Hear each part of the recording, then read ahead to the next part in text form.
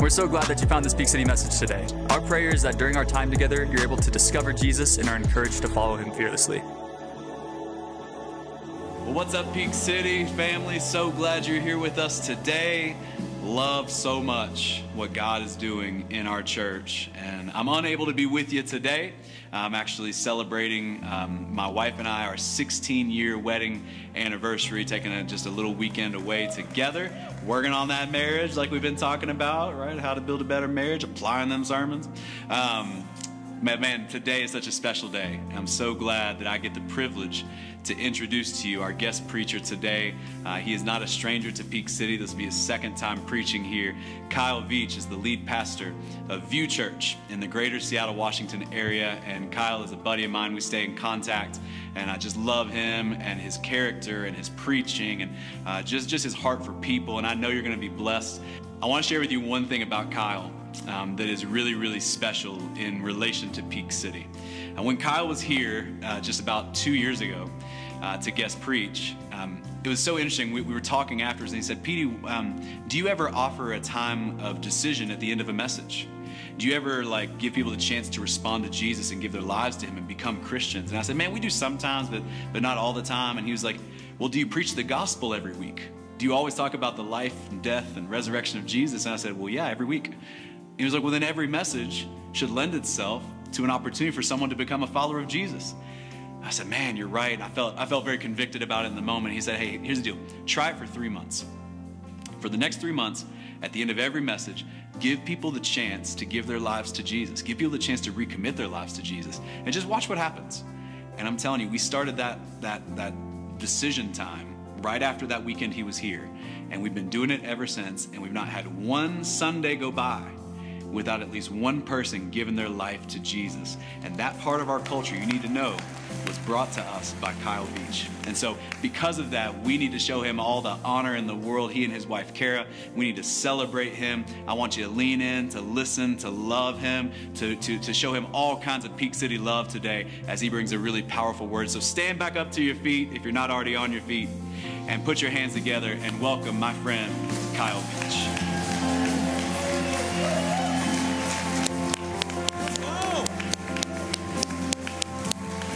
Come on, I think you can be a little bit louder than that for God, right? Come on, can we praise God real fast? Can we thank him for his goodness? So good to be here. To be here. And my wife who's here with me, we just love your pastors and love what's going on here at Peak City and just believe in what's going on here. And it's not by accident, and it's not by laziness, and it's not by happen, but it's because you have great pastors who work incredibly hard, who love a good God. Can you just thank your pastors real fast? Can you give them just an applause? Can we thank them? Can we honor them? Come on. Well, hey, as you're taking a seat, why don't you go ahead and look at your neighbor and say, Seattle has all of your draft picks, and we thank you. Thank you for taking Russell Wilson off our hands.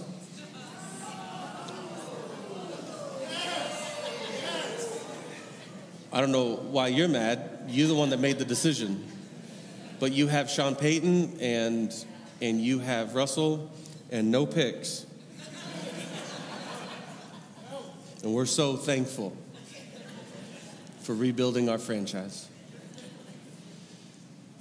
Hey, I think you're amazing. I'm so excited. Last service was just phenomenal to be around. 4 people gave their lives to Jesus, and a lot of other people just responded. And, it takes a lot to get me away from my church. I love my church. I love where my wife and I get to lead. I love what God's doing in our place. And so it takes a lot. And I don't come here for the scenery. It's beautiful. I don't come here for the food. It's fantastic.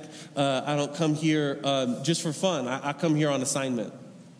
I think there's a very specific assignment that the Lord sent me on to be able to communicate to you, to be able to you receive his love and his grace. And maybe you're in here and you're not a church person. You don't even like the church. You thought walking in, the place would catch on fire. Well, it didn't. Only hell's on fire. So you're good. Okay, you're good. Don't worry about it. We didn't catch on fire. But you're experiencing something even during worship and during this message that will transform your life, there's only one decision that will change your life, and that's the decision to follow Jesus. That's the only decision that will ever change your life. You make a lot of decisions that will alter your life, and maybe make regretful or happy decisions, but there's only one decision that will change the destiny of your life. And that's why we're here. That's what we're here to talk about. That's what we're here to do together. And so let's take 30 minutes. Let's talk about Jesus, and then let's figure out where we're going to eat lunch. Amen? Come on. Open your Bible to James chapter 4. James chapter 4. Where are my real Bible people? Who has a Bible in the room? Raise your hand. Let's go. Let's go. You're not better than other people, but you're definitely getting to heaven first. There's like a couple lines, and that line's like, you took a Bible to church this way, sir. This way, ma'am. Where my iPhone Bible people? You just like open up the app. Yeah. Those same people have their hands raised for kids ministry. They've got kids. They're just happy they're here. Who's waiting for it just to come on the screen? Like, just do the thing. Put it up there. I know you're going to do it. I'm not lazy. I'm convenient. Do the thing. And I know those people know where they're eating lunch. They're smarter than the rest of us. We work for them. I want to teach a message today that I've entitled, 2 Minds, 1 Head. I'll start with this question. Have you ever worked out before? What a nightmare that is. Every time it's awful. I've never had fun in the gym. I've tried pre-workout. I felt like I was having a panic attack. I don't know what people are doing, congesting. There's no way that's safe. You go in there, you just act like you know what you're doing. You're convinced everyone looks better than you. People are grunting. Men wear short shorts. Why? I don't know. What is wrong with people? Gymshark is a cult. I work out, but I like to work out though at the same time. But I don't like to go to gym. I like to run. Let me phrase that. I run to eat. Anybody else? No one actually likes running. I'm still waiting for the runner's high. I've been runner angry. I've never been runner high before. I've run half marathons. I've done the whole thing. I've been out there, and I got done and thought, what was I thinking? That was horrible. I went for a run the other day. I decided I was going to run 3 miles, not because I'm better than you, but because I can run 3 miles. So I did it. I got out there. 10 steps into it, I knew I was in a world of hurt. 10 steps into it, I thought to myself, why am I here? What am I doing? Like, why would I do this to myself? Why would I put myself in these 5-inch shorts? Why would I put myself in this t-shirt? Why am I listening to this music? Like, what is going on? And I thought to myself, really? Are you that weak, Kyle, that you can't run 3 miles? And like I'm just in this mental battle with myself going back and forth. 10 steps later, I thought to myself, you're unbelievable. You're the greatest person to ever live. Other people are at home, you're running. This is what's going on in my mind, guys. You don't want it in my mind. It's a dangerous little vortex, okay? A mile into it. Raise your hand if you've run a mile this last week. If you ran a mile this last week. There we go. That's what I'm talking about. We're not better than the rest of you, but we think we are. I ran a mile. I thought to myself, that's good enough. That's good enough. I'm better than most people. Percentage-wise, most people won't run a mile. I ran a mile. Then I thought to myself, good enough. That's what we're living. We're living a good enough life. You're going to raise kids living good enough. You're going to pastor a church living good enough. You're going to follow Jesus living good enough. Like, that's my life. I said, no. I made a commitment. I'm running 3 miles. I made it to the turnaround point. I made it all the way back. I finished my run that day. All 3 miles. Can you give me a round of applause? My ego needs it. And I thought to myself, wow, that was mentally exhausting. And I think that's actually how more of us live than we realize. We've got 2 minds, but we've got 1 heart. You started the new year on a fitness plan and then you ate pizza. Anybody else? Because fitness is better than, pizza is better than quinoa. We all know it. Or how about this? You love God, but you just can't seem to stop sinning. There's 2 minds, but there's only 1 head. You got 2 minds. You got your flesh that you're at battle with, that you're at war with. Galatians would say, my flesh craves sin. So you're wondering why you're craving sin so often, but craving sin and sinning are 2 different things. Just your desire to sin and the act of sin are two different things. Thinking about sin and sinning are two different things. And so many of us, we're at war with our flesh. We're at war with who we used to be and who we desire to be now. And we don't know, and sometimes we give into it. Well, one, that's the grace and the love of Jesus, who he is. But you gotta have grace for yourself that there is a battle, that you're so important, that the devil is here to steal, kill, and destroy your life. He's here to destroy your marriage. He's here to kill your marriage. He's here to kill your finances. He's here to destroy your life. There is a battle because you're a big deal. You might not think you're a big deal, but God thinks you're such a big deal, he sent his son to die for you. There's an empty tomb because of you. So often we look at our neighbors and we say it's because of them. No, it's because of you. He knows every hair on your head. You're such a big deal. You're matter. No matter if someone told you you're an accident or not, you are not, because you're a child of God. You know, you never graduate from being a child of God either. You are always a child of God. You will forever be a child of God. There isn't a Bible school. There isn't a seminary. There isn't attendance. There isn't a tithe. There isn't a Sabbath. There isn't a thing religiously that you could do that makes you not a child of God. You will always be his child, and he will always treat you as such. That is a place of safety. That is a place of comfort. That is a place knowing that there is a Father who will always wrap you up in his arms when you are in despair. The Bible says that he is near the brokenhearted. So if you're here today and you've got a broken heart, he is near, he is not distant. The Bible never claimed that he is distant. Even though we run, he is always pursuing. Two minds, one head. So many of us, we just get stuck in who we want to be and who we actually are. See, unfortunately, about moving, about changing scenery, about changing churches, about changing jobs, about changing relationships, about trying to change your marriage. You know, the unfortunate part is, you go. So unless you change, you'll always be the same. You're not who you want to be in 10 years. You are who you are right now. And unless we face that reality of what we are, we'll never be able to grow into who God's created us to be. So James chapter 4, the half-brother of Jesus, is writing this letter about 30 years after Jesus dies. It's written probably somewhere around, if you're familiar with the Bible, the book of Acts, about chapters 8 through 11. That's probably when James wrote this. He's the half-brother of Jesus. You thought you had big brother, big sister complex, being the younger sibling. His brother walked on water and saved the world, okay? So calm down. Yeah, you got to hold, you don't need to bring that to your counselor anymore. James already did. James chapter 4, verse 1 through 10 starts off with this. It says, what is causing quarrels and fights among you? Do they come from the evil desires at war within you? You want what you don't have, so you scheme to kill and get it. You are jealous of what others have, but you can't get it, so you fight and wage war to take it away from them. Yet, you don't have what you don't want because you don't ask God for it. The Bible's a really good preacher. You don't have what you don't want because you don't ask for it. But he goes on further. He says, and even when you ask, you don't get it because your motives are all wrong. You don't have what you want, and even what you ask God for, because you're asking for things that only give you pleasure. This will always be about his glory and his honor and his praise. He says you don't get because your motives are all wrong. You want only what will give you pleasure. And then all of a sudden, James gets in your business. He gets real, he gets up close and personal. He says, you adulterers. That seems rude, James. But I think when we hear the word adultery, we think of an affair in a relationship. But the language that he would be using here isn't talking about an affair in a marriage. He's talking about a promise or a covenant you made with God that you broke. You said, God, I'm going to follow you the rest of my days. God, if you take me out of the situation, I'll do everything to follow you. God, if you do this, God, if you do this, God, if you do this. And he did that, and then you went back on your promise. And these early followers of Jesus in the book of James, these Jewish followers, they're learning. They know religion. Now they're learning relationship. And he's saying, stop going back on your word. Let your yes be your yes and your no be your no. You adulterers. Don't you realize your friendship with the world makes you an enemy of God? I think it might be one of the most powerful things that our world can hear today. All that the last 2 years did was expose what already was inside of us.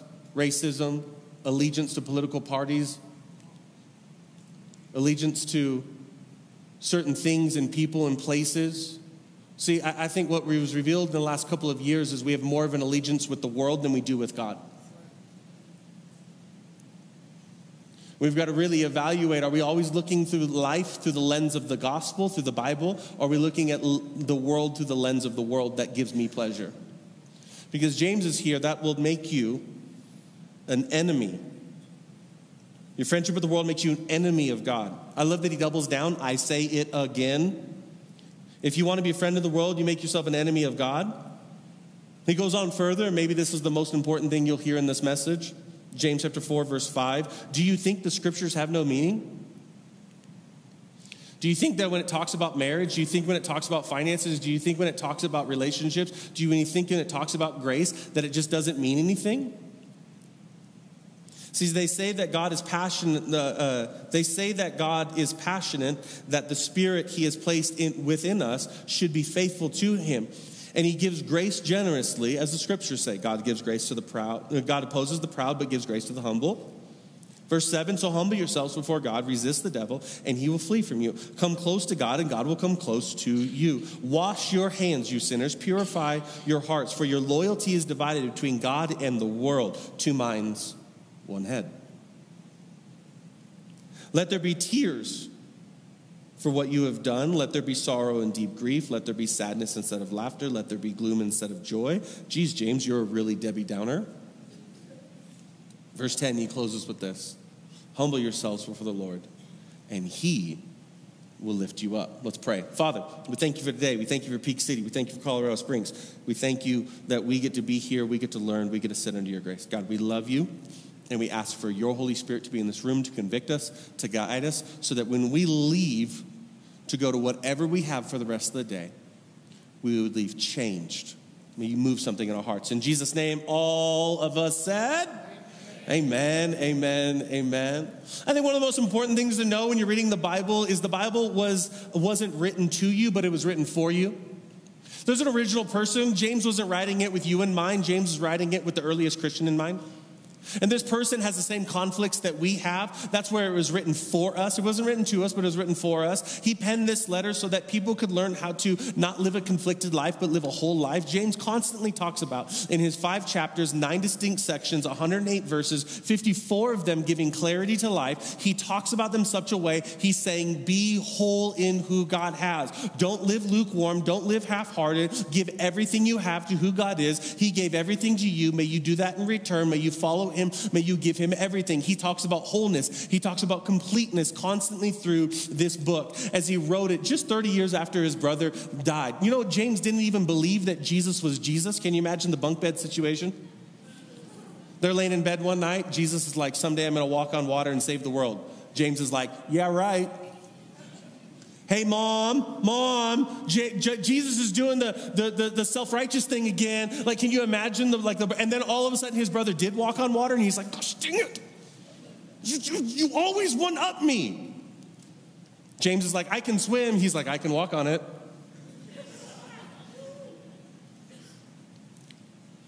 But the Synoptic Gospels, 3 of the 4 Gospels, would account that James one day did see his brother die and resurrect and gave his life to his own brother and confessing and saying, you are the Son of God. He followed him. So there's a moment where all of us will give our lives to Jesus and Jesus will set you free.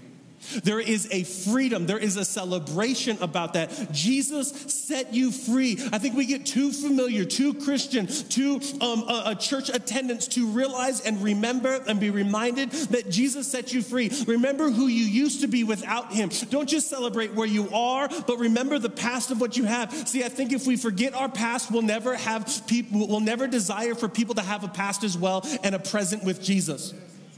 We'll always be stuck in what we're doing, but never have hope for other people because God took you out of broken moments. God took you out of darkness. God took you out of hopelessness. He restored you. He put you together and He set you free. You are free indeed. You have hope for your life. And we got to desire and give that to as many people as we possibly can. That is our purpose. People are always searching for purpose when God already gave it in Matthew chapter 28, verse 28. It's called the Great Commission. You don't get to pick your purpose. He does. You might want a different passion, but he already gave you your purpose. And your purpose is to raise up disciples, to disciple them, to spread the gospel to the ends of the earth. If we are not doing that, we are missing out on the point of life. And it becomes so much about us and who we are. Jesus set us free. So then James puts it this way in James chapter 4, verse 1. What? Like such a parent, what are you doing?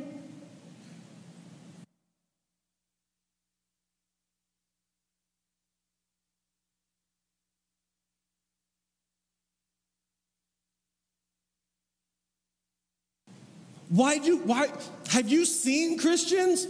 Oh, they're the worst. They're just, they're judgy. They're difficult to get along with. They're cheap. They're always talking about how they're better than other people. So what's causing fights is this identity and this realize that we forget that Jesus saved us. We forget that we all start at the same place. We get doctrines and theologies to become more important than the salvation of Jesus. We act as if being right is more important than being right that Jesus saved us. He set you free from your past. He died, he rose, he went back to heaven, he gave us the Holy Spirit. It's so much more than just being free from your past, your present, and your future. You're free from jealousy, you're free from anger, you're free from frustration, you're free from all these comparison, all these different areas. But just because you're free doesn't mean there isn't work to be done. I know too many Christians who got saved and never developed. They just stayed right there, got saved, boom, I'm good to go. Never learned how to read their Bible, never learned how to pray, never learned how to observe the Sabbath, never learned how to tithe, never learned how to serve. So their life looks like salvation, but their life, and then at a point, but they never look like Jesus. They never look like the disciples. They never would be claimed to be light and salt to a dark and tasteless world. Forgiven and holy are two different things. I know this because I have my wife and I. We have 3 kids. Boston is 10, Beckham is 8, and little Berkeley Bell is 5. My 2 oldest, Boston and Beckham, they play club soccer. They go out for the tryouts. They make the team. I spend all of this money on uniforms and coaches. Like taking a second mortgage out all of a sudden. I promise you, club sports are a cult. And I'm a part of it.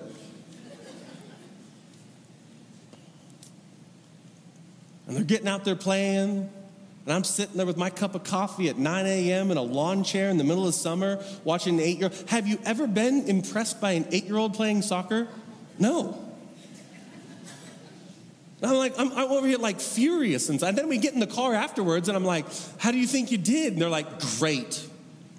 I'm like, listen, no. You kind of suck, buddy. And I can say that to my kid, and you need to say that to your kid too. Too many parents are promoting their kids when they're not actually good. You should go do something else. Get into like engineering. They make a lot of money. Just because they got the uniform, just because they made the team, doesn't mean they're any good yet. But I take them to practice after practice after practice after practice after practice. Anybody else practice after practice? And just the other day, I watched them play. And for the first time in my life, I was like, oh, that was good.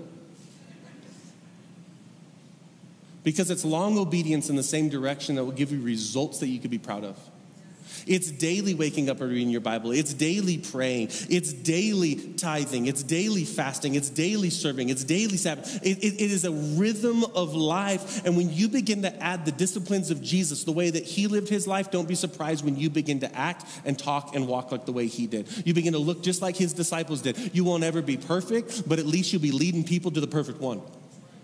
No one wants to be around Christians who know everything, but people want to be around Christians who are real, saying, yeah, I'm still figuring it out too. But the one thing I do know is that Jesus saved me, that Jesus loved me, that Jesus went on a cross for me, that he saved my life. See, practice makes perfect unless you're practicing the wrong thing. And I know too many people who are following Jesus practicing the ways of the world, so don't be surprised why you look like the world. You'll never taste good, and people will always be unsatisfied when they're around you. You'll be filled with gossip, you'll be filled with comparison and jealousy, and it'll be a rut for the rest of your life. But when you practice the right things, reading your Bible and praying and talking to him and tithing and serving and the things that the Bible talks about regularly, you'll begin to look like the disciples. You'll begin to look like a follower of Jesus, and people who get around you will all of a sudden go, I want to be like them. I like the way they live their life. I like the light that they are. They taste different than everything else, because the world will always keep you thirsty, but Jesus will always satisfy you. I love even why Josh is up here talking about groups. You have two responses when groups are offered. Sign up or don't.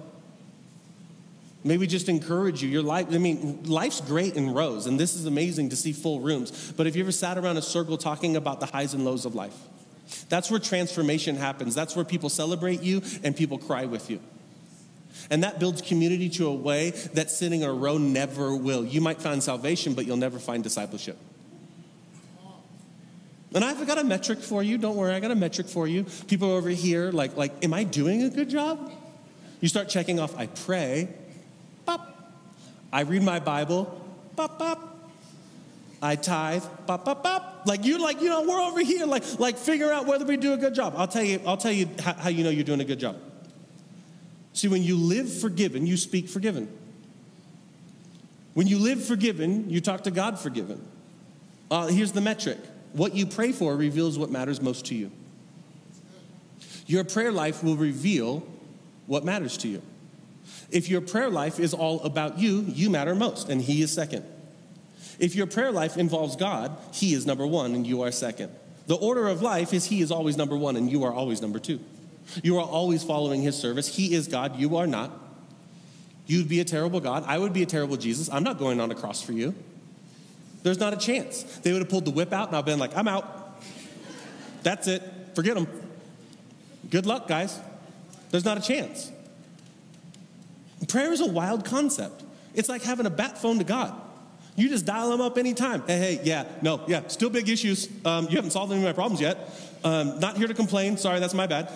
Hey, how you been? Like you got the bat phone to God. You're over here talking to God. You're not talking to a friend. This isn't your Facebook account that you should probably delete. Like, this is actually God that you're talking to. This is the one who created you, the one who knit you in your mother's womb, the one who created the heavens and the earth. That's who you're talking about. And what if your prayers actually came true? What if the things you're praying for actually happen? Well, I would have won the lottery by now. Anybody else? Someone would have been like, how'd you win the lottery? Luck? No, I prayed. Someone comes over to your house. How's your house so clean? Did you get a cleaner? No, I just been praying that it would be clean. Summer's just around the corner. You go to the beach. You take your shirt off. Oh my gosh, how'd you get abs? You been hitting the gym? No, I prayed for him. Yeah, I lost 50 pounds, prayed a lot. See, our prayer life reveals what matters most to us. And what matters most to us is typically just us. And so that's what our prayer life typically is. James chapter 4, verse 3 puts it this way. And even when you ask, you don't get it because your motives are all wrong. You want you want only what will give you pleasure. I think immediately we begin to talk about prayer, and an insecurity comes into the room. I don't pray enough. But may I contend that the Bible doesn't talk much about the length of your prayer, but the motives of your prayer.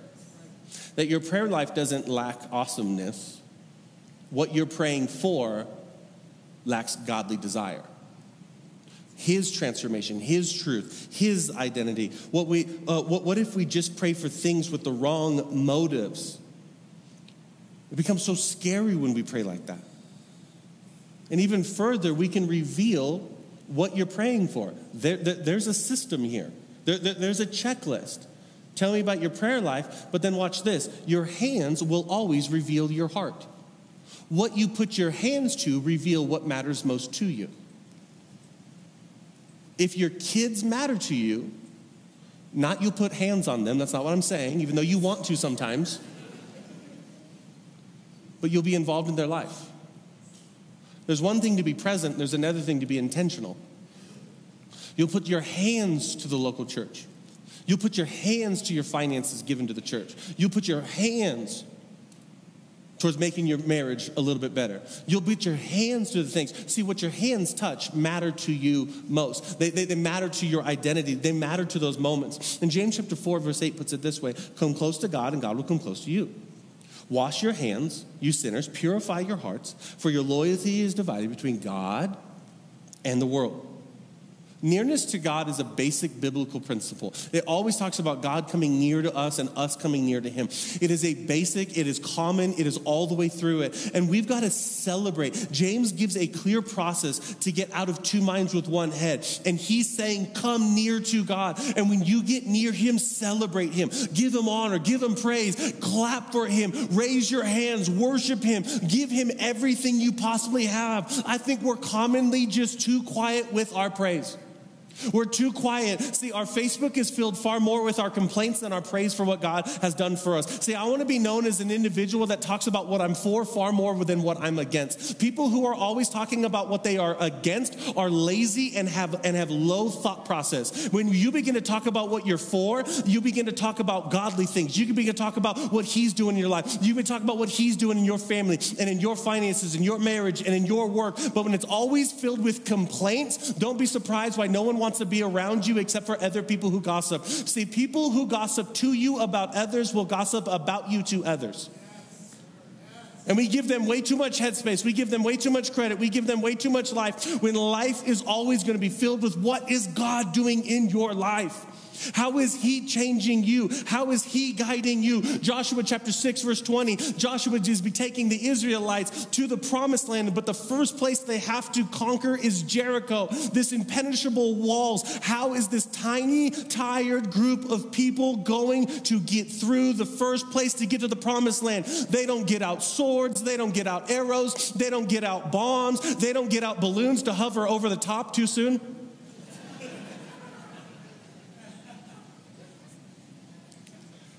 That was good.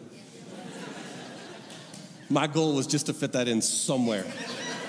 And I didn't know where, and I'm glad it was there.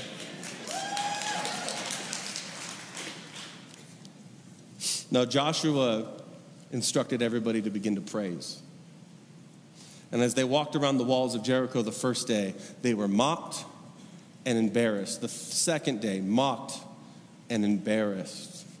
The third day, the fourth day, the fifth day, the sixth day. But when the trumpet sounded and everybody sang and worshiped on the seventh day, the walls of Jericho began to fall. God will break down the walls of resistance in your life when you begin to praise his name. When your home is filled with worship instead of complaints. When your car is filled with worship instead of Dr. Dre. See, worship portion of this service is not a preview, a warm-up to the message, but it's a place and an opportunity to get your heart right for what God's about to download. And when we skip and lower the importance of the worship portion of this service, see, we begin to miss out on what God actually has for us. See, worship was never meant to be a musical section, but worship is a way of life and the way you live your life. You don't worship him just through the way you sing songs. You worship him in the way that you parent your children, treat your wife, manage your finances, work at your workspace, and drive in your car. Amen? That is who he is. That is that gauge. Walls fall at the shout of God's praise. He talks about washing your hands, though. I got really good at washing my hands these last 2 years. Anybody else? I didn't know I was bad at washing my hands. I thought I was I've been in a lot of restrooms and men's restrooms and seen other men, dirty, filthy animals, not wash their hands. And I judgmentally washed mine, but then all of a sudden the WHO and the CDC started telling me I'm supposed to be singing songs. I'm supposed to be lathering up for a certain period of time. I didn't know I was bad at it. Next thing I knew, I had hand sanitizer in my car. Next thing I knew, like my truck had hand sanitizer. Next thing I knew, every time I walked into Target, I went. walk through there, just clean my hands. I walk out, get a little squirt again. I was always cleaning and washing my hands. I would always have those moments of my life. But know this, you can make yourself dressed up for church. You can make yourself look amazing and post on Instagram that you've been reading your Bible. You can make yourself look like a Christian, but only God can heal your heart. You can wash your hands, but only God can clean your heart.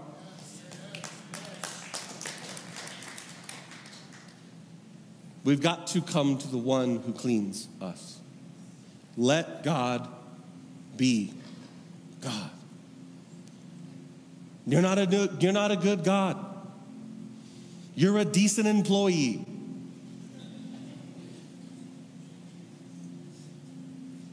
We don't let God be God enough. We don't come to him with prayers that matter. When you're living stuck and frustrated in two minds, you don't come to him and saying, God, I'm sick and tired of it. Do you really think that he can't handle your complaints? Have you ever read the book of Psalms? David complains throughout the whole thing.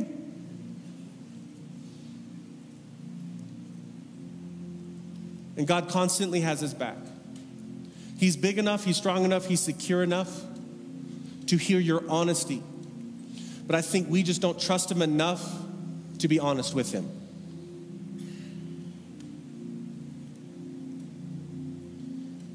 James 4 verse 10 says, humble yourselves before the Lord, and he will lift you up in honor. When you put God in the right position in your life, he does only what God does. There's a cause and effect here. When you humble yourself, God lifts you. But when you lift you, God's going to humble you. No matter what, you're the one that gets humbled. And he's the one that gets the glory. Matthew chapter 23, verse 12. Everyone who exalts him will be humbled. And he who humbles himself will be exalted. Proverbs 3, verse 34. He mocks proud mockers, but gives grace to the humble.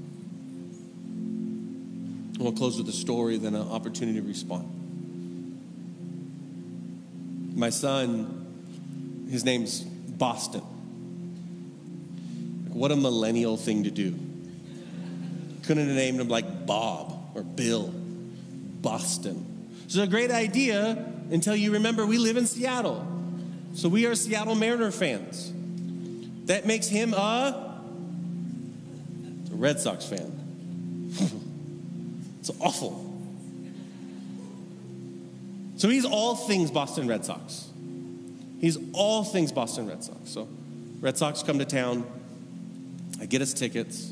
We go to the game. But he comes out of his room in his Red Sox shirt and his Red Sox hat that his mother bought him. So I go into my room and I come out with my Mariners shirt and my Mariners hat. And we have a standoff. We go to the game, and guys, he was exhausting. He made friends with other Red Sox fans. Every time the Red Sox did anything, he's high-fiving strangers. He's yelling. At one point, I was looking up at him as he was standing and I was seated, and he looked back at me and goes, "What?" And I was like, What? I'm about to go to jail. That's what. So then I stood up every time the Mariners did something. And I looked at him and go, "What?" Because you got to talk trash to your kids. But I love that in an opposing stadium, with opposing fans, with opposing people yelling, he was loyal. Nothing could shake him from his love and admiration for his team. So the question we ask as we close, in two minds and one head, is God an option or is he everything? Because the world will always be loud to get you off following God. The devil will always be attacking you to steal, kill, and destroy your life. Is God an option, or is he everything? Let's stand to our feet.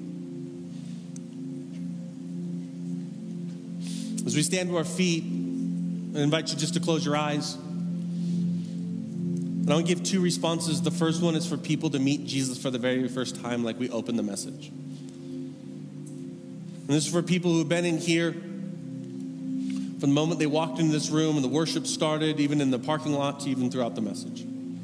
Thought there is something different about this feeling and this place, and it must be God. And if that's you today, I want to give you the opportunity just to raise your hand here in just a moment. When you raise your hand, it's an identifying moment saying, God, I'm giving you my life.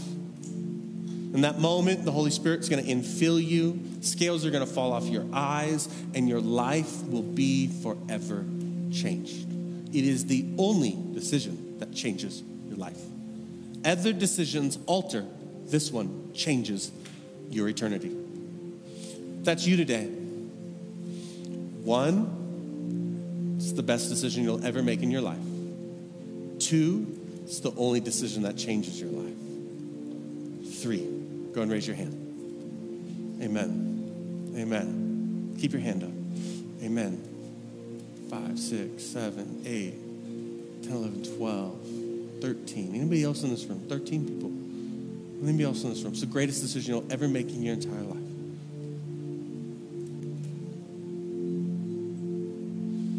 Church, can you repeat this prayer after me out loud? Can you say, Dear Jesus, today I give you my life. I confess with my mouth.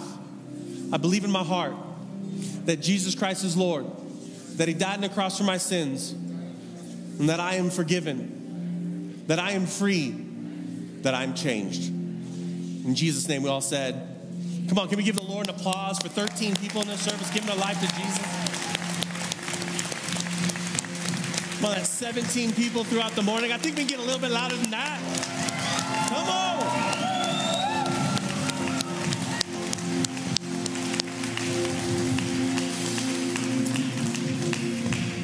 Just a second response I want to give.